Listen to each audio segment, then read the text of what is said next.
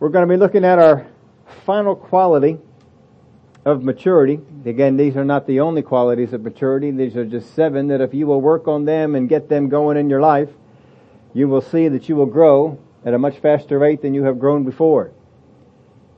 We started off with steadfast, went on to patient, calm, peace, joyfulness. The last number of weeks we've been on gratefulness.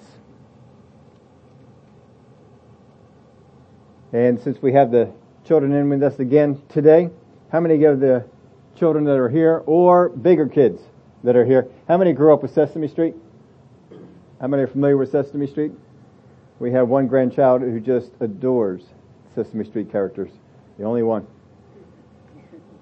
And so, just for you folks, today's sermon is brought to you by the letter E and the number 5. Today we are looking at our last quality, which is encouragement. Encouragement starts with E. And you will see what number 5 has to do as we go on. Now, who is an encourager? How many of you know people that you would classify in your life as an encourager? How many have people in your life that you would classify as not an encourager? Anybody got people like that in your life? Not an encourager. I want to give you a little bit of revelation on this that God gave me when I was beginning to look at this and to prep for some of this. I want you to take a look around the people on your left. I want you to look around the people on your right. Every single person you just saw is an encourager. When you go to work tomorrow, I want you to take a look to your left. I want you to take a look to your right. And I want you to know that every single person that you looked at is an encourager. When you are driving home today and you're sitting at a stoplight, I want you to look to your left and I want you to look to your right. And I want you to think to yourself, every person I see is an encourager. Now that is not a faith statement. That is an actual statement. Because every person in this life is encouraging something. Some people encourage good. Some people encourage bad. But no matter what you do, you are encouraging something. Sometimes we encourage behavior we don't want, but we encourage it. How many of you know people that are in your life, maybe at work, and when you see them coming, you wish to go the other way? Why is that? Because they have encouraged you to do so. Because something happens when you interact with them that makes you think it is better for me if I go someplace else. We have to learn what it is to be an encourager, because we all are encouraging things, even things we don't want. And we wonder, why is this in my life? I don't want this in my life, because you encouraged it. Why would I encourage something that I don't want? I don't know, but you do it all the time. Let's go back over to Walmart. You ready? Why does that parent have the problem with the child in the candy aisle? Because they have encouraged it. Because they have rewarded bad behavior. They don't want it. They don't like the bad behavior. They thought they were doing things to discourage it. Discipline, yelling at them, so forth. But in the end, that child knows if I throw a fit long enough, I'll get what I want. And they have been taught, they have been encouraged to do things in that way. Now, if you're looking at this and you're wondering, why is this 7th quality? I want to let you know about something. I almost moved this up. I had a list, and after I made that list, I ordered that list. And then after I ordered that list, I was going on through in the order that I felt like we were supposed to go through. And when I hit gratefulness, I said, you know what? This is the greatest of all of them. This is the one that should be last. And I was immediately reprimanded.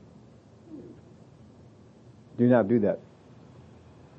This is the final one. This is the last one. Because, and this is a revelation I got on this, encouragement to be truly God-like encouragement must involve all 6 traits to be genuine.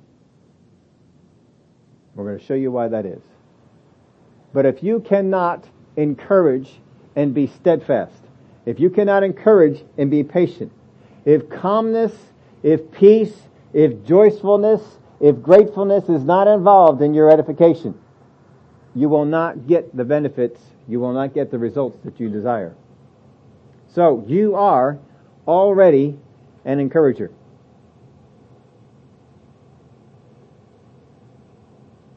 You cannot help but encourage thoughts and behaviors in other people. Good thoughts, bad thoughts, good behaviors, bad behaviors. You are encouraging them. And one of the things you have to come to a realization of is a lot of times when people are doing things I don't like, it is because I have encouraged them to do so. Why do people not tell you everything that you want to know? Because of the way you respond when they tell you. And they determine it is better for me if I don't tell you.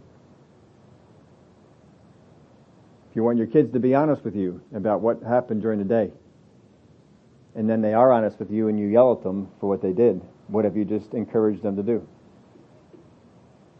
To not be honest and not tell you everything that happened in the day. You encouraged it. That's why you get it. Now here's some things, just some general things about encouraging. We'll throw some more out as we're going along here. But encouragers need to be honest about good and bad. You cannot be a genuine encourager and only speak of the good. Here's an example. You ready for this? Whoever is the cook in your house, I'm going to make the sexist assumption that is the wife. All right? Is that okay if I do that right now? I know there are some husbands out there and they are the cook. That's fine. I'm not speaking to you right now. I'm speaking to this situation.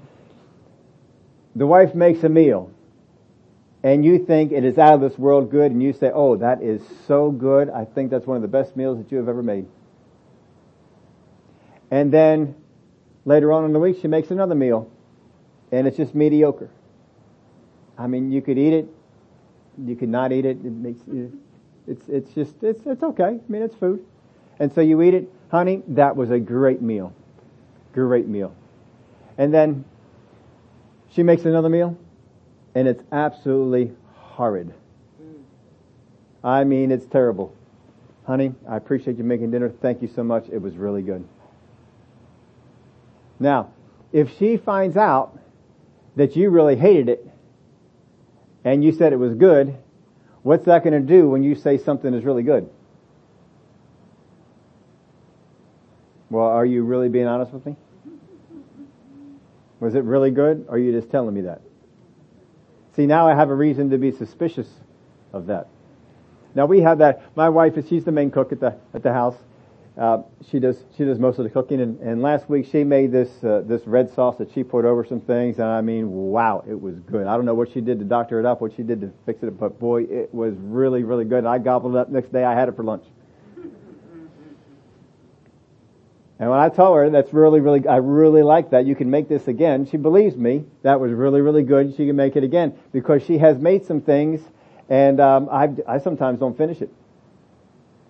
Now, what's really good is we're usually both on the same page. She says, "Yeah, I don't like it either,"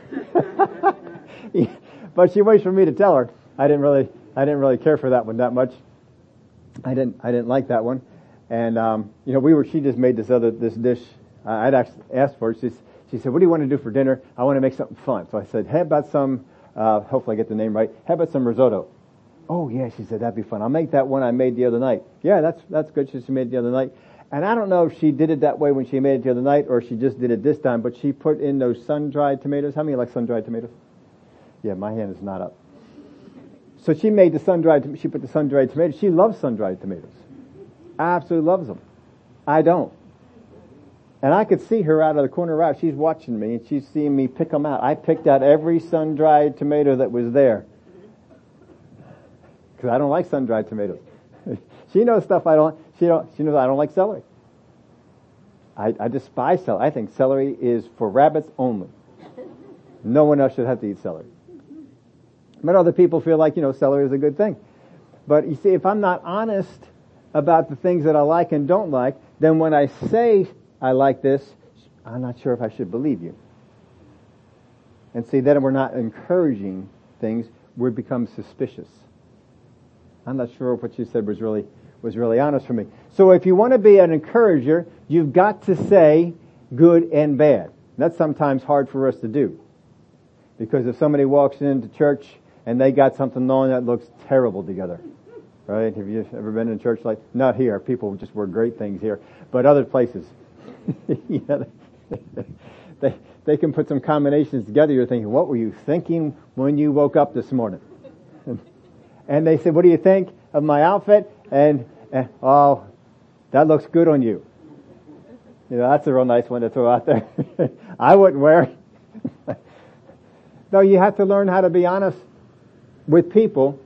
Now, you don't have to be honest to the point that you look for opportunities to hurt their feelings. But if somebody asks for an honest opinion from you, and you don't give them an honest opinion, then when you try and encourage them, they're going to be a little suspicious of it. If you're going to be an encourager, you need to be honest. That's one of the traits you need to have. So, encouragers need to be honest about good and bad. If everything is always awesome, then nothing really is. Great encouragers are greatly selfless. Great encouragers are greatly selfless. I worded it this way for this reason. The more selfless you are, the greater the encourager you will be.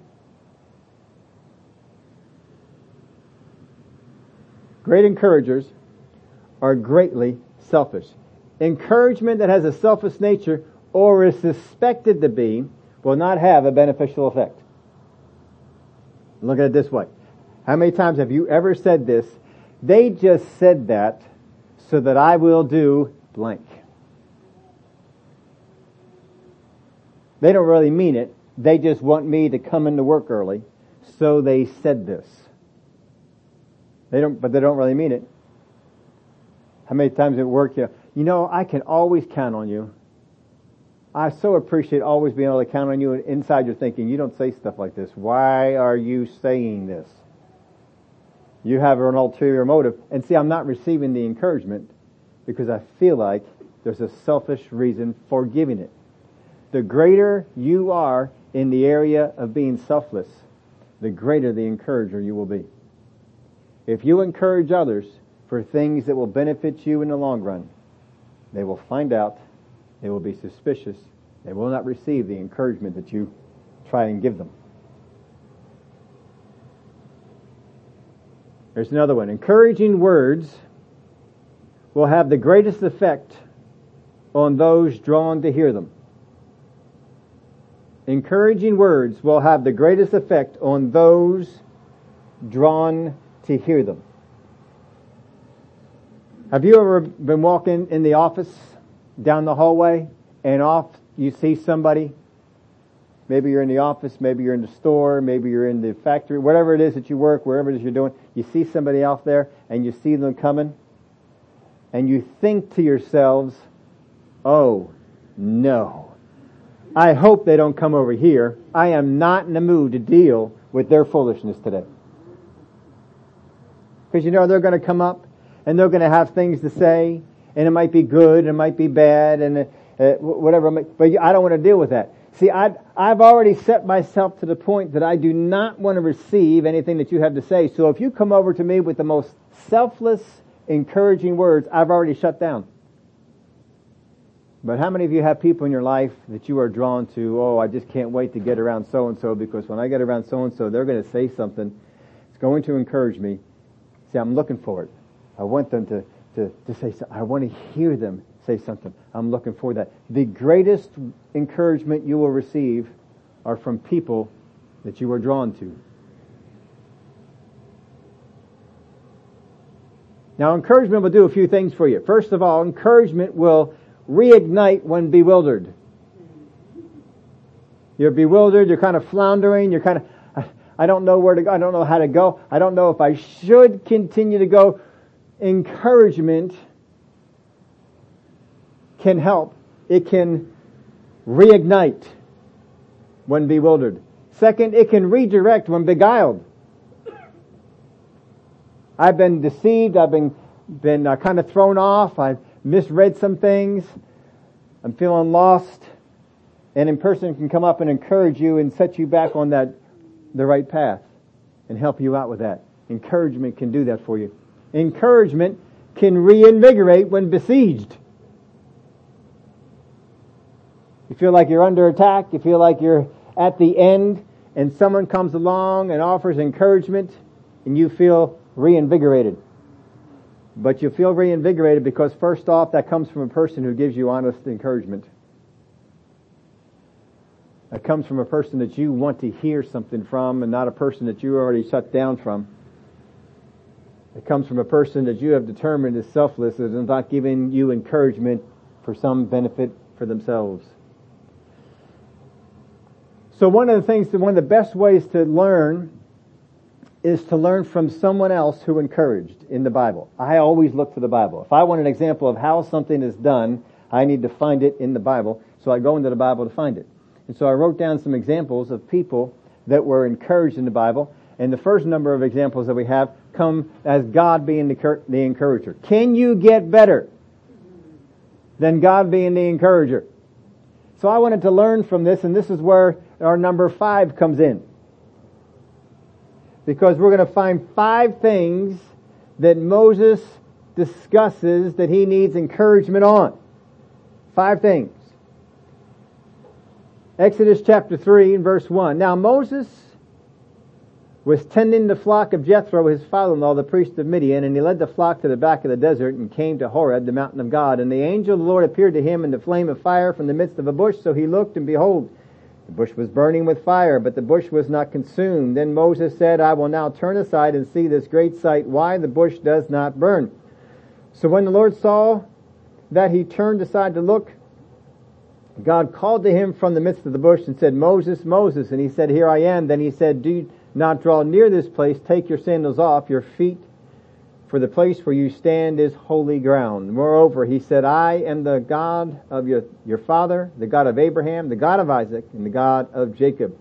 Moses hid his face, for he was afraid to look upon God. And the Lord said, I have surely seen the oppression of my people who are in Egypt, and have heard their cry because of their taskmasters, for I know their sorrows. So I have come down to deliver them out of the hand of the Egyptians, and to bring them up from that land to a good and large land, to a land flowing with milk and honey, to a place of the Canaanites, the Hittites, the Amorites, the Perizzites, the Hivites, and the Jebusites. Now therefore, behold, the cry of the children of Israel has come to me, and I have also seen the oppression with which the Egyptians oppress them. Come now, therefore, and I will send you to Pharaoh, that you might bring my people, the children of Israel, out of Egypt. But Moses said to God, Who am I, that I should go to Pharaoh, and that I should bring the children of Israel out of Egypt? So God gives him this whole spiel of what he's going to do. He lays out the whole plan to him. And Moses speaks to God, Who am I? One of the things you can see about encouragement, this is not the only form, but one of the forms, it can come in the form of a response. Encouragement can merely be a response to what other people have said. Sometimes it's targeted encouragement. You get something from God, you see something that needs to be said, something needs to be done, and you target it. You go to that person, you find them. Thus saith the Lord, God showed me this. I feel like you need this, and we target them for it. But sometimes it's just a response. People can come up to you and they can tell you, this is what I'm going through, this is what I feel, this is what's happening with me, and it may just be a response that is no less godly than targeted encouragement. Because all that God is doing here in this whole example is responding to Moses. He's encouraging him, but he's responding to Moses. Encouragement can be a response. Who am I, he says. And God says, I will be with you and I have sent you. Who am I? Well, who you are is the person that God is with. God is with you. Don't sell that short. I will be with you and I have sent you. I will be with you and I have sent you. See, the power of who sends you can be very strong. If someone comes knocking at your door and they say, I'm from the sheriff's office, that can get your attention. The sheriff has sent someone to you. Why has the sheriff sent why is the sheriff even concerned that I am here? Someone comes knocking at your door and says, I am from the IRS. That gets our attention. Because the person that they're from tells me something of the order and the authority with which they have to do this. If we have someone who is knocking on our door and they say, I am from Publishers Clearinghouse, that can be a little bit different. But this is what God is doing. I will be with you, and I have sent you. So this is meant as to encourage him.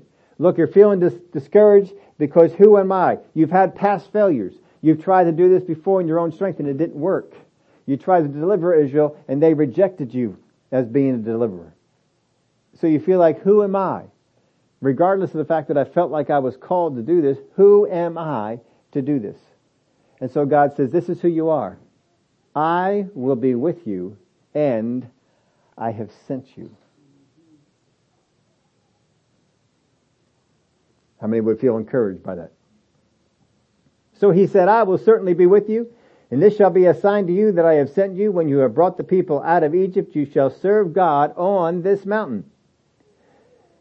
Verse 13, then Moses said to God, indeed, when I come to the children of Israel and say to them, the God of your fathers has sent me to you, and they say to me, what is his name? What shall I say to them? So if I go along with this plan of yours and I say that you have sent me, and I say, well, God has sent me. Who shall I say sent me? What is his name? That's what they're going to say. What's his name? Who sent you? What is his name? Moreover, God said to, I need verse 14. I dropped 14 out. Give me 14 if you don't mind on the screen. I'll read it from there. And God said to Moses, I am who I am. Now that's a holy name to the Hebrews. They don't even utter this. They most times spell it without the vowels. I am who I am. And he said, thus you shall say to the children of Israel, I am has sent me to you. So they get this very holy name that they treat very reverently. Moreover, God said to Moses, thus you shall say to the children of Israel, the Lord God of your fathers, the God of Abraham, the God of Isaac, and the God of Jacob has sent me to you. This is my name forever. And this is my memorial to all generations. Go and gather the elders of Israel together and say to them, the Lord God of your fathers, the God of Abraham, of Isaac, and of Jacob appeared to me saying, I have surely visited you and seen what is done to you in Egypt. And I have said, I will bring you up out of the affliction of Egypt to the land of the Canaanites, the Hittites, and the Amorites, and the Perizzites, and the Hivites, and the Jebusites, to a land flowing with milk and honey. Now, I don't know about you, but every time I picture this, I picture a land flowing with milk and honey, and I get kind of grossed out. I can't imagine a place where milk's just kind of flowing on down, because I'm always used to milk going bad.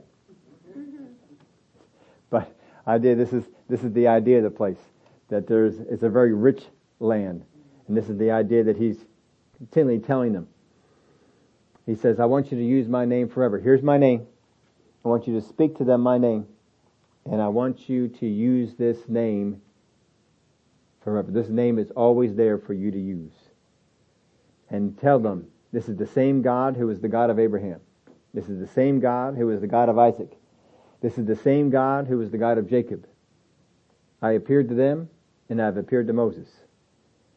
Verse 18, then they will heed your voice, and you shall come, you and the elders of Israel, to the king of Egypt, and you shall say to him, the Lord God of the Hebrews has met with us, and now, please let us go 3 days' journey into the wilderness that we may sacrifice to the Lord our God.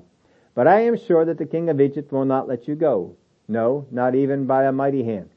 So I will stretch out my hand and strike Egypt with all my wonders, which I will do in its midst. And after that, he will let you go. And I will give this people favor in the sight of the Egyptians. And it shall be when you go that you shall not go empty-handed, but every woman shall ask of her neighbor, namely of her who dwells near her house, articles of silver, articles of gold, and clothing. You shall put them on your sons and on your daughters. So you shall plunder the Egyptians. Very often the reasons that we get discouraged, the reasons that we're having a hard time in life, is because we have simply forgotten some things that God has said. In this discourse that God has with Moses, He gives him everything he needs to endure what is coming. But Moses forgot part of this discourse. Because after the king said, no, I will not let them go, and I'm going to make things worse, he got discouraged. Because he forgot. So a lot of times we get discouraged in life because we forget some things that He wrote to us in the Word. We forget some things that He spoke to us in our spirit. Sometimes encouragement is just remembering what He said. Then Moses answered and said, but suppose they will not believe me or listen to my voice. Suppose they say, the Lord has not appeared to you. In other words, what if?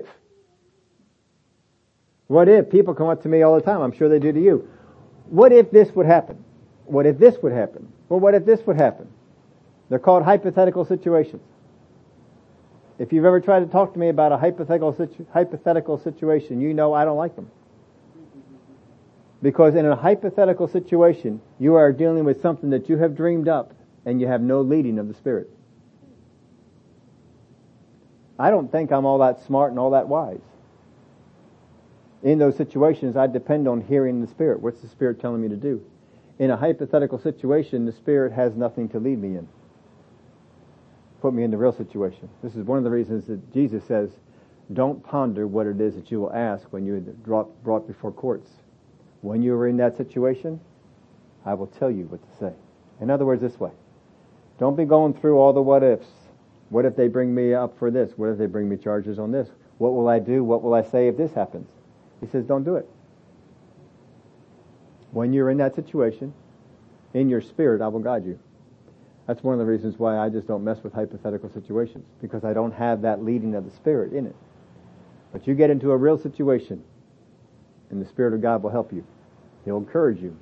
He'll tell you the things that you need to say. The more you walk in faith, the less you will ponder what-if situations. If you're walking by sight, you are going to constantly ponder sight situations. What if this changes? What if this gets worse? What if this happens over here? And we ponder all these what-if situations. But if you're walking by faith, you don't mess with the what-if situations. If God says, I want you to take care of this, I want you to do this, I want you to practice this, store up this, put away this, whatever it might be, then you do it. But the more that you walk in faith, the less you will ponder what-if situations. Moses answered and said, but suppose they will not believe me or listen to my voice. Suppose they say, the Lord has not appeared to you. So the Lord said to him, what is in your hand? And he said, a rod. And he said, cast it on the ground. So he cast it on the ground, and it became a serpent, and Moses fled from it. Then the Lord said to Moses, reach out your hand and take it by the tail. And he reached out his hand and caught it, and it became a rod in his hand.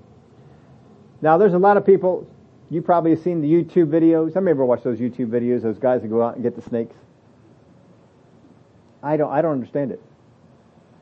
I'm not a person that can identify a snake right off the bat. I can't look at a snake and say, this is such and such a snake. It's harmless. But I still watch some of those YouTube videos and the videos that are out there. And these people, they have a poisonous snake and they grab it from the non-business end. And I can't understand that. He's got a poisonous snake. He's got it by the tail and the thing is moving around over here. And he feels perfectly fine. I'm thinking, I would not be feeling perfectly fine right now. I was watching this one video. A guy was in a boat. He was so excited because he saw a snake. And he jumped from the boat, splashed into the water, hit the shore, and grabbed his hand into the reeds, grabbed hold of the snake, and pulled out a water moccasin. Now I know enough about snakes to know that most water moccasins are poisonous. Venomous, I should say. They're venomous. And I'm not doing that. And he was so excited because he got this snake. He's got it in his hand. He's just glad and happy. I'm thinking, no, the snakes need to stay there. Just let the snake stay there. I'd rather not see the snake. But if I did, I just try and move away. I know most snakes are not out there to try and get you. There's a couple of them out there that they like to bite people, but most of them, they just do their own thing. But I'd be with Moses. You see the rod turned into a snake. That's a big rod turned into probably a big snake. And go grab it by the tail. No. No, I know what happens when you grab a snake by the tail. It's not good. There's a guy who, one video, I don't know why I keep watching these things, but he has a king cobra in a trash can. He takes the lid off. The king cobra comes out. He starts talking about how powerful this king cobra is and how venomous this king cobra is. And just, the cobra's kind of looking around the room, tries to bite at the camera guy a couple of times. Look at that. Look how aggressive he is. He's trying to bite the cameraman. And they're out there to try and feed this thing. I'm thinking, he's about ready to get a bigger meal than you're thinking. But they were fine with it. Not me. So I'm with Moses. If that happens, I'm going to the side. And more than likely, it's a snake that they're familiar with in the area, and they have some real nasty snakes out there. It may even have been a king cobra. So he reached out his hand and caught it, and it became a rod in his hand, and that they may believe that the Lord God of their fathers, the God of Abraham, the God of Isaac, and the God of Jacob has appeared to you. Furthermore, the Lord had said to him, now put your hand in your bosom. He put his hand in his bosom, just kind of put it inside his robe that was right there, and he said, now pull it out. So he pulled his hand out of his bosom again, and he drew it out of his bosom, and behold, it was restored like his other flesh. So that's the signs that he was going to show him. These are the things he was going to do to demonstrate that God had sent him. They were miraculous things, not as miraculous as what it was coming. But this is something that was going to help him. Now we're rushing through this story. I'm not here to try and teach this story to you. We've taught this in the times past. We're here to look at how did God encourage Moses? What can we learn from that as we're going to encourage other people? Because if the role of encouragement in your life is to get you to do the things you're not doing, that you should do, that you need to do, Moses was not doing this at the beginning, and Moses was doing it at the end.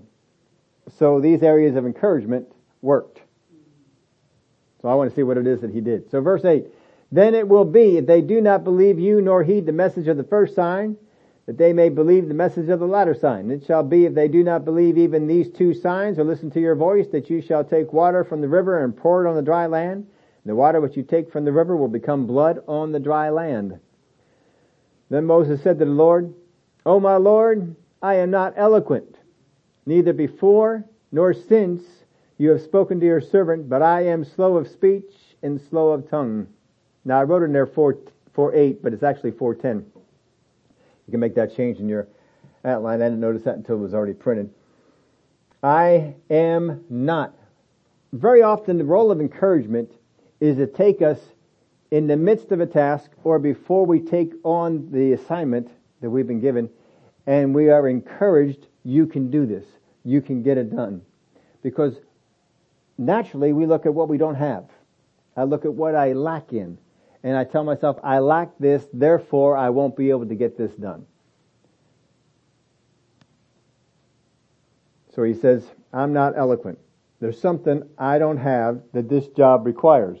Now what's interesting is Moses has never done this job. But you have also never done a job that God asked you to do. And yet you're going to tell him what you need to do in order to get it done. Isn't it neat? God creates the job. God creates you for the job. God tells you to go do the job. And you say, I can't do the job. I don't have what I need.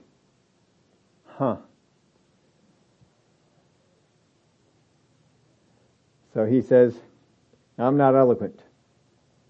I can't do it. I am slow of speech and slow of tongue. There's people who doubt whether that was true because of the training that he received, but regardless, verse 11, so the Lord said to him, who has made man's mouth? Who makes the mute, the deaf, the seeing, or the blind? Have not I, the Lord? Now therefore go, and I will be with your mouth and teach you what you shall say. Then we get to verse 13. But he said, O my Lord, please send by the hand of whomever else you may send. In other words, I don't want to do it, send somebody else. I don't want to do it, send somebody else. But he said, Oh my Lord, please send by the hand of whomever. I don't care who you get. Just get somebody else beside me, because I just don't want to go. So the anger of the Lord was kindled against Moses. What that tells us is, it hasn't been up until now. But now the Lord is mad. And he said, Is not Aaron the Levite your brother? I know that he can speak well. And look, he is coming out to meet you. When he sees you, he will be glad in his heart. Now you shall speak to him, put the words in his mouth, and I will be with your mouth and with his mouth, and I will teach you what you shall do. So he shall be your spokesman to the people, and he himself shall be as a mouth for you. You shall be to him as God, and you shall take this rod in your hand, with which you shall do the signs. Now, how long ago had Moses try and deliver the children of Israel on his own? From that time when he failed to the time that we have here, anybody know how many years has transpired? 40. 40 years. 40 years has transpired until this day. And the Lord tells him this day, Aaron is on his way to you. After 40 years, Aaron has made a trip. Where did Aaron come from? Came from Egypt. That's where they were, right? Why was Aaron in Egypt for those 40 years and whatever other years before? Why was Aaron in Egypt? Did he like the scenery? He was a slave. So in order for Aaron to be on his way to Moses, what had to happen? Well, either the Egyptians said, Aaron, we like you. Think you're real special. We're just going to let you go. Let you, wherever you want to go, you just go. Or, Aaron escaped. Now this had to happen days before. Aaron feels, you know what, I feel like I need to go. If you are Aaron's wife, and your husband says, I need to get out of this place. I am tired of being a slave. I need to get out of here. What do you say? You're the wife, what do you say? Not without me. Right? Taking me and the kids. How come he comes without the wife and the kids? How does the wife let him go? What husband would leave his wife and kid in this situation? What's going to happen to the wife and kid if the Egyptians find out that Aaron has escaped? There's a lot more complex things that are going on right there. So I'm guessing on this. We'll have to wait till we see the videotape in heaven. But more than likely, Aaron is feeling a nudging in his spirit. You need to go. You need to go meet up with Moses. And this is the direction you need to go. He doesn't even know where Moses is. He just knows he's not here. So he tells his wife, I'm going to go. I'll be back. I'm going to come back with Moses. The Lord told me to go out and find him. And we're going to meet up and come back here. So he goes out and he finds him. Meets up and comes back. That's an awful lot of stuff going on. And God says, we've already got that in play. That's already working. And so you're the guy. So you tell me to go find somebody else? No. No, I've already worked this scenario out right here. You're going. And so he gets mad at him. Understand this. All encouragement is not nice. Not all encouragement is nice. Sometimes you got to get a little bit nasty. Now, we guys have this down. You girls, I don't know what you all do to encourage each other. I don't understand it at all.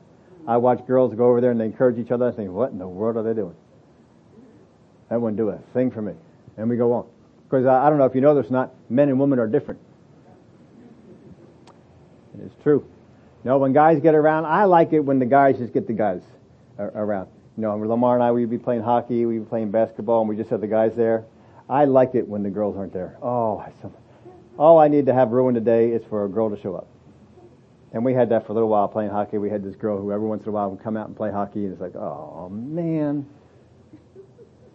does she have to play?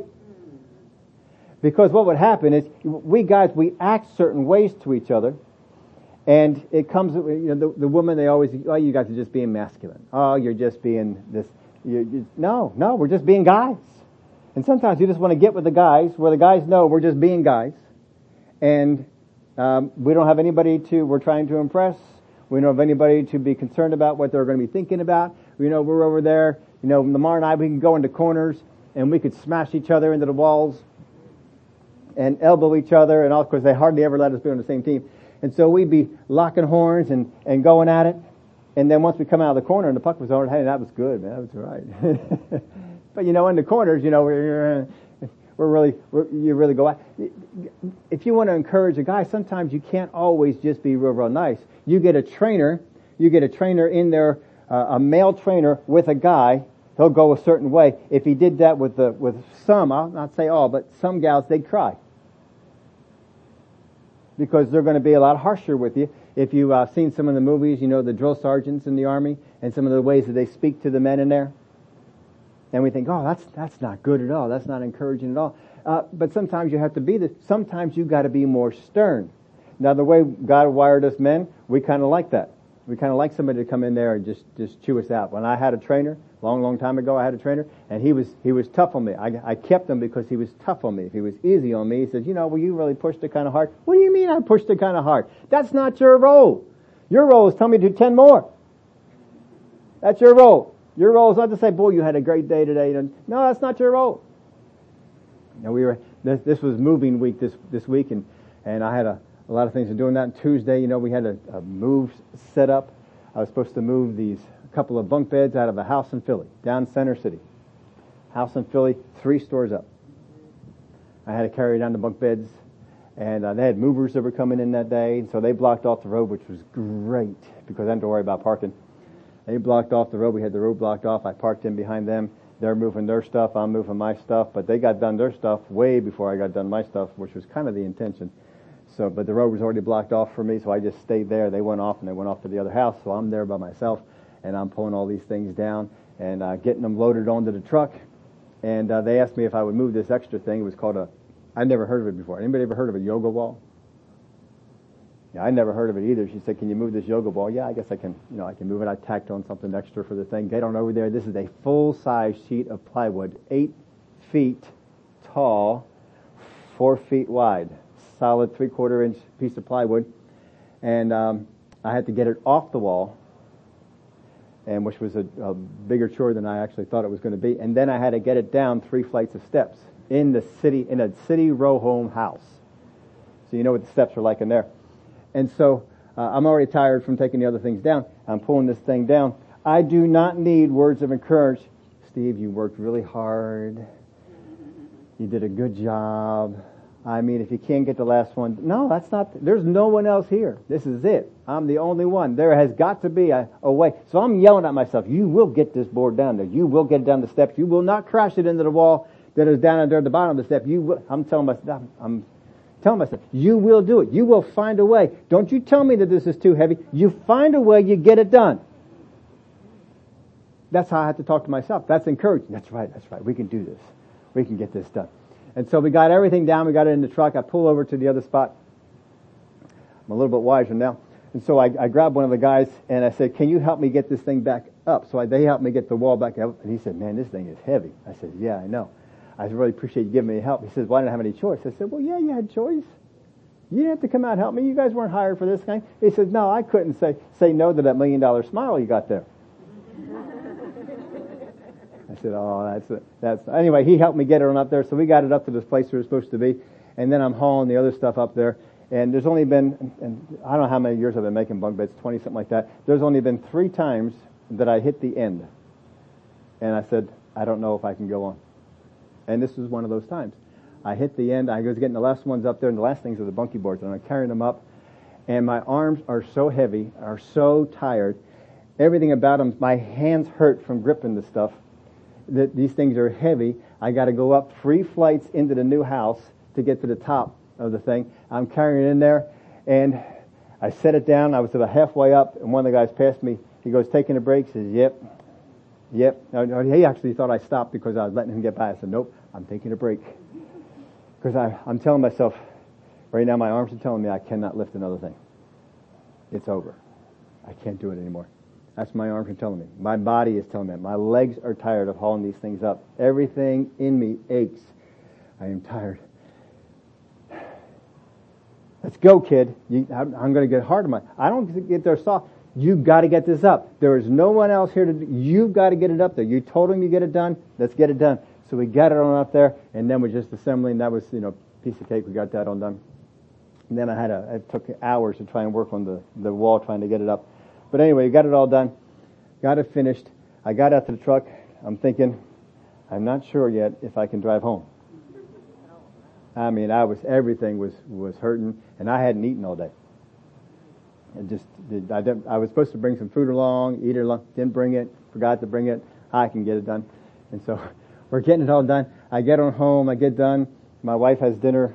She made some dinner, so I got to eat that. And I told her I'm going to bed a little bit early. I woke up on Wednesday morning, everything sore. I was pooped. I was tired. And I have a run to do in the morning. I hate skipping a run. I feel so poorly in the week if I miss a day. Because it's just like, I'm behind now, all that sort of stuff. But I said, you know what? If I run this morning, I will not have what I need to do for Wednesday night. I'm going to be tired. I'm not going to be able to put in everything I need to in the study. So I stayed home from the run. I didn't do that. I just got the thing done, got through the day. The next day, I'm still not right. Still not right from it. I did a half a run, trying to drive some of the stuff out. The next day, I did a 3/4 run, and then I got myself back. By Saturday, we were fine. It was all good. But boy, it wore out. Totally wore out everything in me. I don't need somebody to come along. Oh, Steve. Oh, you just did so. Oh, you did so good. No, I don't need that. I need somebody to say, "Let's go. We got to get this thing done." That's how sometimes guys are wired. What got Moses to finally get going here is not, Moses, I'm going to be with you. Moses, I'm going to help you. Moses, I'm going to teach you how to speak. Moses, I'm going to do all these things. You know what finally got Moses going? Moses, I'm mad at you. Now look, I told you you're going to go. You are going to go. Now get out there and go. That's what got him going. Until then, he's not going. If God did that to Moses, don't you know that sometimes he is going to get down on you kind of hard, kind of stern, kind of, this is how it's going to be. You will do this. Sometimes he will do that. If God can do it to Moses, if God has done it to others, and God could do it to you, don't you think that sometimes encouragement coming from you needs to be a little sterner? And those parents that are out there with the kids, oh, well, what are you feeling today? How does that make you feel? Oh, okay, if you don't feel like doing your homework right now, let's just wait until later when you feel like it. Right? Well, if you don't feel like doing that, if you don't feel... No! What sometimes happens with the parent? Yeah, you don't feel like it? You don't feel like cutting the lawn? Guess what? You're not going to do it with a pair of scissors. No lawnmower for you. Right? That's what we tend to do. And we learn, we had some benefit from the sternness that our parents would bring in. We're looking at a generation where there's no sternness. All encouragement has to be nice and fluffy and all nice and all kind words. No! If God shows you the example that sometimes you need to get in there and just tell yourself, come on, Paul did this with himself. I put my body under. He's encouraged himself in the walk of the Lord. I put my body under. Sometimes you got to speak to your body and say, body, no, we're not doing that. This is how we're going. Thoughts? Nope, we're not going that way. This is not what's going to happen.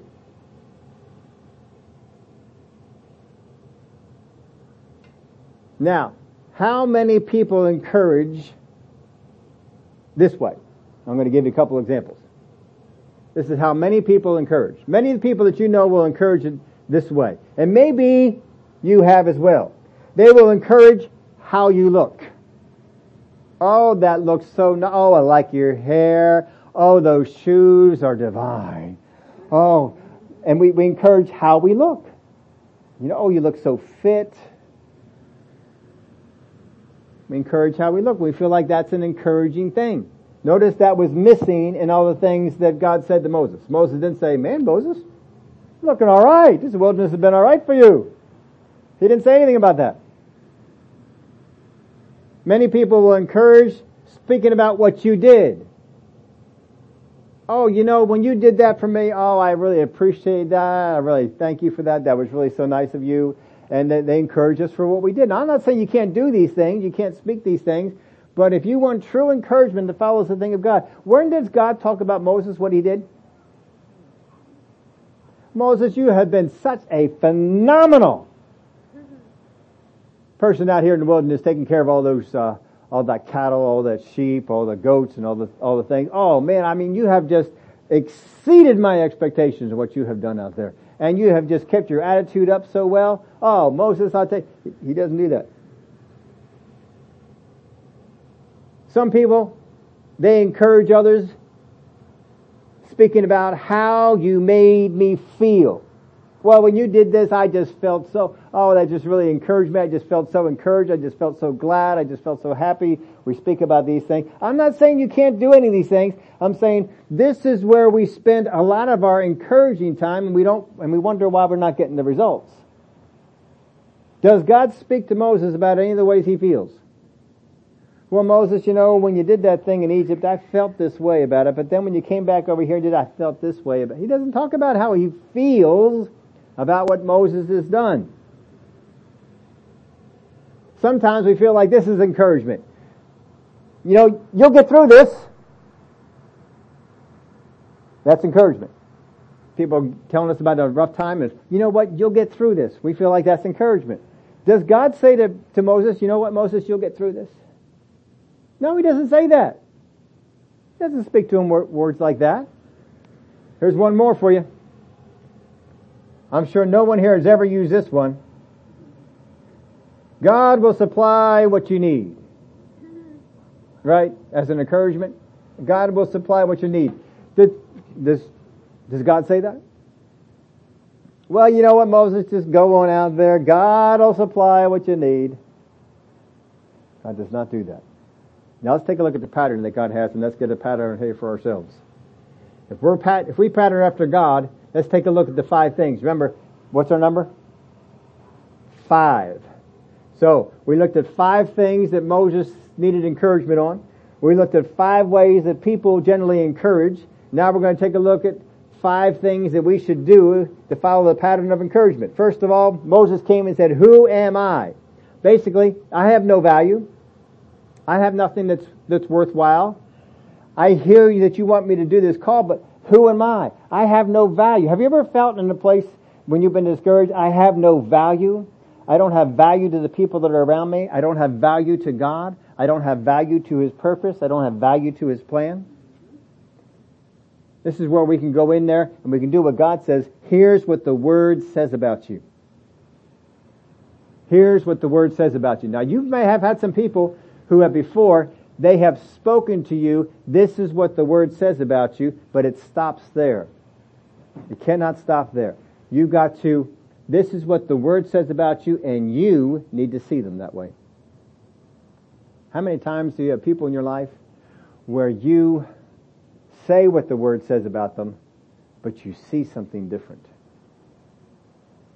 You say the Word sees you as a 10, but you see them as a 5. You see them as something less. I think you can get there, but right now this is what I see you as. God's not seeing Moses as a 5.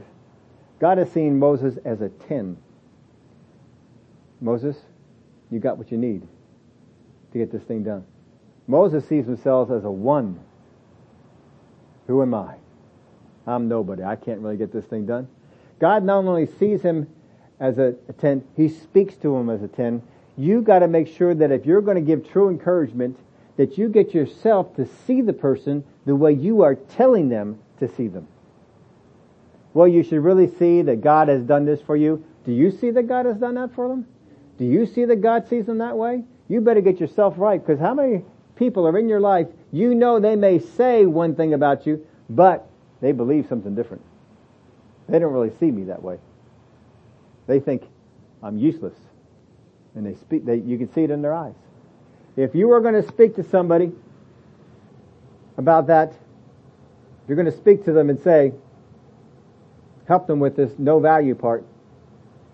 You got to see what the Word says about them, not just tell them to see themselves that way. I put this in your outline for you. Encouragement needs words that have substance, not empty ones. You need to have words that have substance. Something needs to back them up, and you need to back up those words yourself. You need to believe those words. If you speak words to your kids, but you don't really believe them. If you speak words to your kids, but you say, yeah, but you're just not there yet. I don't know if you're ever going to get there, but you could be this, but I don't know that you ever will because you're such a lazy guy. There's no substance to those words. You got to have words with substance. That's the first thing God does. He speaks words that has substance. Secondly, you probably have heard this, I'm overwhelmed. I am overwhelmed. One of the reasons that we get discouraged is because we feel like the situation we're facing is bigger than us. Anybody in a situation where you feel like it's bigger than you? The situation just is bigger than me. I just feel so small. I feel inadequate. I feel like I am overwhelmed by all that is going on here. And so you have people who come up to you and they say, oh, I'm here for you, and it ends there. You think, yeah, you're here for me, okay. And you go on. You haven't received anything because you don't believe those words have any substance to them. You're overwhelmed.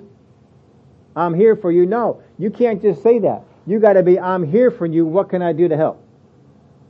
What can I do to help? Encouragement, I put this in your outline for you. Encouragement needs words that take action. If you're going to encourage the people that are around you and be an encouragement to them, you got to speak words that take action. What can I do? How can I help? What can I jump in on? Not just say, oh, be filled, be clothed, be blessed, and go your way. James tells us to us about that. If you have the goods to be able to help them, you need to be out there and do it. I feel overwhelmed. Moses felt overwhelmed by the call. He felt inadequate for it. And God says, I will be with you. I'll be with you. I'm not going to leave you. I'm going to go out there with you. It's you and I together. I'm going to be there to help you. Sometimes we get discouraged because I don't have what I need. I feel like I need this and I don't have it. I feel like I need this skill. I feel like I need this particular thing and I just don't have it. Moses felt like he needed something that he didn't see himself as having. What does God say? When he has this thing, I feel like I need something.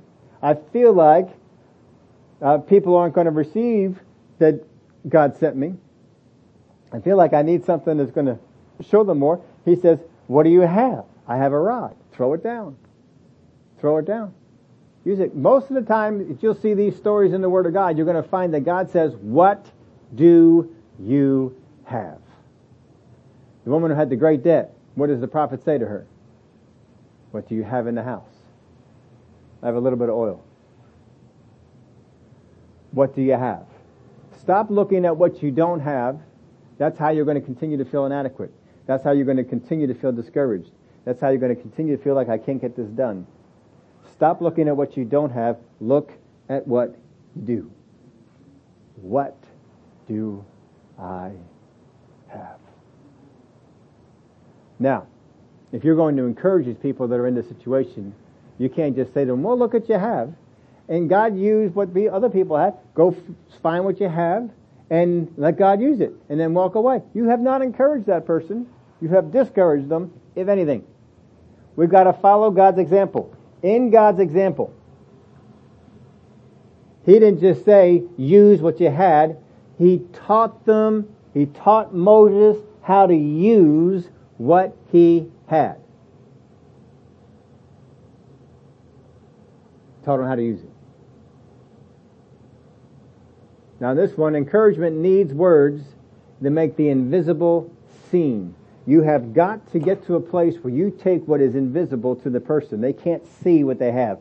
I'm so focused on what I don't have, I can't see what I do have. You got to get those people to focus and see what they have, and that what they have is valuable. That's how you encourage them. You're not going to encourage them by telling them all kinds of nice words and quoting nice scriptures at them. You're going to help them by saying, look at what you got. You got this thing over here.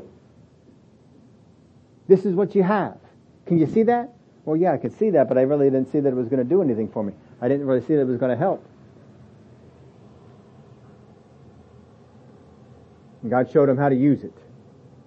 This is what you have. This is how you use it. Throw it down. Turns into a serpent. God had his hand on there too, but he told him how to use it.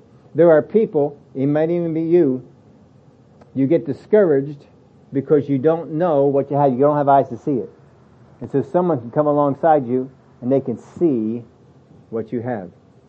Here's the next one. He said, I am not. I'm not who I want to be. I'm not who I need to be. I'm not useful. Encouragement needs words that make the invisible seen. The one before here, encouragement needs words that teach. There are going to be times that a person is discouraged, and you need to sit down with the Word of God and not just quote verses to them. You need to teach them some things from the Word. You need to teach them. Say, look, let me show you some things from the Word. And you go to a passage and you begin to take the time and teach them. It's real easy to quote a verse of Scripture and take 2 minutes out of your day and quote that to them. Feel like I encourage them. It's a whole lot harder to take 45 minutes to sit down and teach them how to do something. And sometimes we need to sit down and we need to teach them. If you were teaching somebody in class, if you're doing homeschooling or if you were in a school situation and the child was there and they have a math problem, well, just read the thing and do it. That hasn't helped them. That didn't encourage them. But if you walked over and just said, now look, let me show you how you do this, and you break it down for them, you show them you do this, you do this, you do this, you see this part of the question here, you put this out this way, you see this part of the question here, you put this out over here, and you go through and you don't just do the thing for them, you show them how you did it. You teach them how to do it. It takes a lot more time to do it that way. You'll get a little frustrated because their mind isn't putting it all together just yet. Wait a minute, no. Remember what I said about this? Oh, yeah, do this, then do this. You take the time to teach them. That's encouragement. That's encouragement. It's not just always about the nice words that you speak. God took time and he taught Moses some things. It's a long passage that he has there. He taught him some things. It takes up 2 chapters in the Bible. Because he spent some time to teach him. This is how you get this done. This is how you do this thing. So he taught them.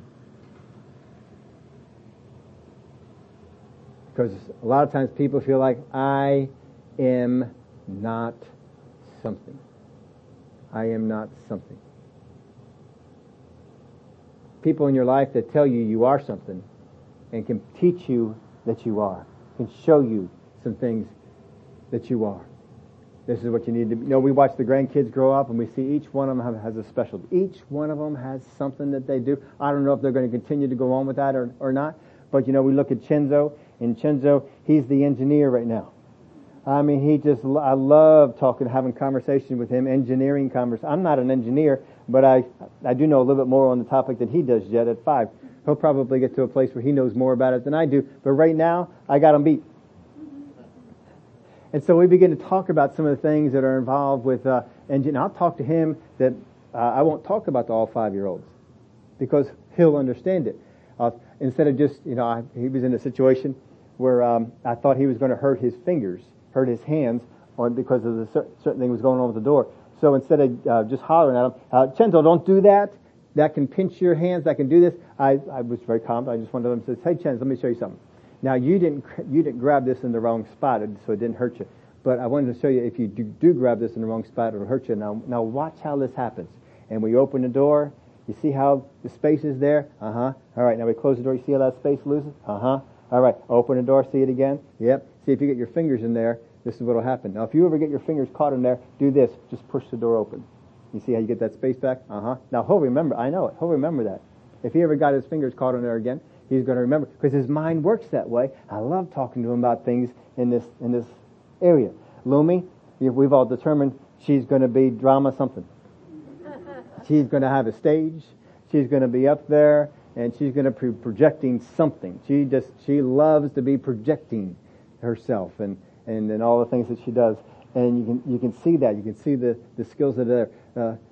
Lissy, she's an evaluator. She will sit back and she will look at things, and she just loves to come in and behind the scenes help. She wants to help whatever situations he's in. She wants to be a help.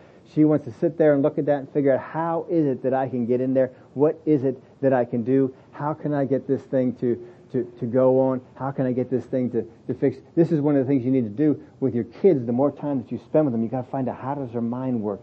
What are the things that we can encourage? What is the thing that makes Max? What is the thing that makes him unique? What is the things that grab hold? If I remember right, you like math or don't like math? You like math. I thought I remembered that you did it. When we were up in the room, we were talking about some things, and he understands some things on the math concept that maybe other kids his age won't do. Well, that's something that you want to look at, you want to pursue. Why am I so good at? Why do I understand this so well? How come I can pull this in? And there's reasons for it. When I was going through school, I didn't love math. I could tolerate it, but I didn't love math. I hated English. I mean, with a passion. I hated it. I didn't want to show up there. I didn't want to do the homework. I couldn't wait till the bell rang and I got out of there. I didn't like English. English was terrible. But you give me history. I loved history. Finally found out I also like some things of science. Get me out of chemistry. Did not like chemistry. Couldn't stand chemistry. Couldn't wait to get out of chemistry. But you get me into some of the other sciences, I began to find out that I like those things. Why is it that our kids like certain things? You got to see what their abilities are, and then you got to get in. You got to find a way to encourage those things. Don't make them into what you want them to be. Find out what God wants them to be, what God has skilled them with, and then bring that out. And that's what we're there. Brother Keith Moore, he would always say, parents that are telling their kids you can be anything that you want to be are doing their kids a disservice. Anybody ever heard him say that? Are doing your kids a disservice. Why? Because that's not the kind of expectation you want to put in them. You want to put the expectation you can be whatever God says you can be. Because what God says you can be, He's already programmed you for it. He's already given you all the things that you need. This is what He's made you to be. This is what He needs you to be. This is what He wants you to be.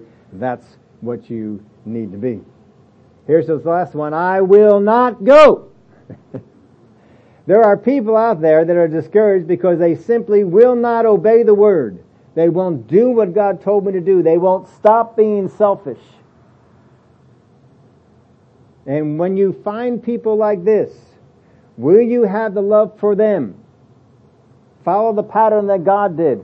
Will you have the love for them to correct in a loving, not a condemning way? It's really easy to condemn, but will you love them and correct them? Will you speak to them? Will you say, what you're doing is wrong? And I will not speak blessings upon it, because what you're doing is wrong. Will you love them that much? Are we really helping people if we encourage them to go in a direction that God has not sent them? That God has said, thou shalt not go this way? Are we helping them? He says, I will not. What does God say? You will too. You will too. I'm telling you right now, you are going to Egypt. Pack your bags. Let's go. I've been nice all this time. There comes a point when you are encouraging people that being nice is no longer helpful. And you need to get stern. And you need to get firm. You don't have to condemn them. But you need to say, this is not the way God has told you to go. This is not what God has told you to do. You spoke to me. You told me what God had told you to do. Now get on that and do it. And until you obey God, until you do it the way God said, your life isn't going to be working out. Now get over there and do it. That's how you encourage them. If you ever gone to a weight room, and if you ever had a trainer, it isn't just a matter of getting in the machines and lifting the weight and pushing the weight. No, you got to make sure that you do it right, because your body wants to cheat. You may not know you can cheat in the weight room, but you can cheat in the weight room. And your body will know, he knows how to cheat. Knows how to cheat. Our trainer, he would get there with me. He would look at me and says, "You're cheating. Quit it. You're getting other muscles involved in the lifting of this thing. We're not here to work on those muscles. We're here to work on these ones. Isolate them. Just do these." And when you isolate it, it's like, oh man, I can hardly lift any of the weight. Right. But that's the muscle we want to work on. And they get on your case about it. God will sometimes get on your case about it. And sometimes we need to do that with the people that we are there too. But if you do it in a condemning, in a nasty, ugly way, you're not going to help them. But it can be encouraging to be firm. So the last one, encouragement needs words that teach. Make sure I gave that one to you. Here's the last one. Encouragement needs words that awaken. Encouragement needs words that awaken. There are times that in your course of encouraging the people that are around you, you're going to have to speak words that will awaken them. And you need to listen to God. God, what do I need to say? How do I need to say it? Because first off, if that person is not ready to receive from you, you can't speak anything. You have to cultivate that relationship to where they want to hear from you. They want to hear the words that you have to speak. And then when you have to come in there with words that awaken them, they will awaken. Just like Moses did. Moses woke, he went on the trip. And he did what God said to do. This is God's pattern here in this story. We're going to look at God's pattern in some other stories too, and what he did. Because it's not always the same pattern. Because not everyone needs exactly the same encouragement. But you are called to be an encourager. Sign of a mature person is a person who knows how to encourage with substance. Who knows how to encourage the way the person needs to hear it. Who knows how to encourage to get them to move on with the job that God has given them, with the task at hand. That's a mature person. An immature person just quotes Bible verses. Well, the Bible says I can do all things through Christ who strengthens me. And you ought to just believe that and go out there and do it.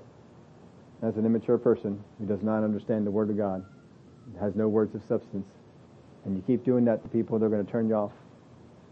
They're going to say, you don't have any words that are worthwhile for me to listen to.